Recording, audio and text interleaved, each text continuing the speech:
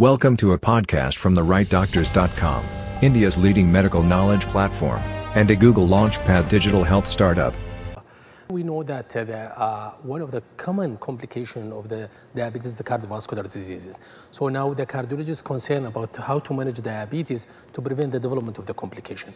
So now there is a lot of studies recently started to be published to show the benefit of the C-peptide. Before, we know that the C-peptide is a part of the insulin after its production from the pancreas. And at the beginning, they thought this is a waste product, no benefit. But recently, they use this peptide, this molecule, in multiple studies using sometimes the animals, sometimes the human, and they found that C-peptide play a multiple and beneficial role in the management of the cardiovascular complication of the diabetes.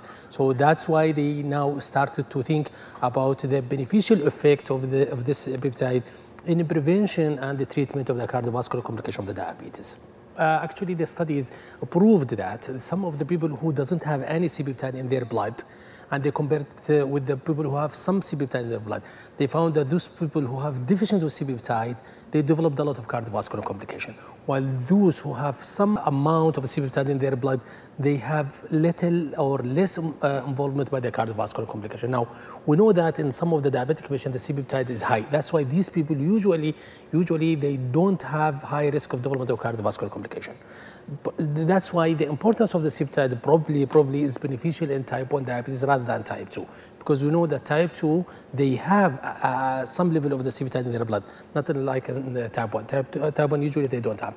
And actually all the studies that was done over the last few years, actually they proved the benefit of C-peptide to prevent and manage the cardiovascular complication mainly in type 1 diabetes, because usually they don't have C-peptide in their blood, not like type 2. Type 2, we know that they have C-peptide, but they are resistant or even sometimes high level of the C-peptide in their blood. That's why some of them, they are protected, they don't have a cardiovascular complication.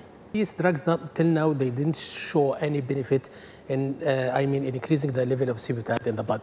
We know that these drugs like GLP-1 and SGLT2 inhibitor can control the blood sugar, and it have some beneficial cardiovascular effect in other pathway other than C-peptide. Actually, C-peptide is a unique molecule. Till now, we don't have it as injectable and available in the market. Till now, there is no guidelines how to use it, but we are hoping in the near future, we will see that C-peptide is started to be manufactured and can be used for as a unique drug to prevent the development of the cardiovascular complication in diabetic patients. You are listening to a podcast from therightdoctors.com. We bring insights from the world's best medical minds to audiences worldwide. The Right Doctors is a Google Launchpad digital health startup and is a knowledge partner of choice for medical conferences, CME, specialty journals, and scientific events from the field of medicine.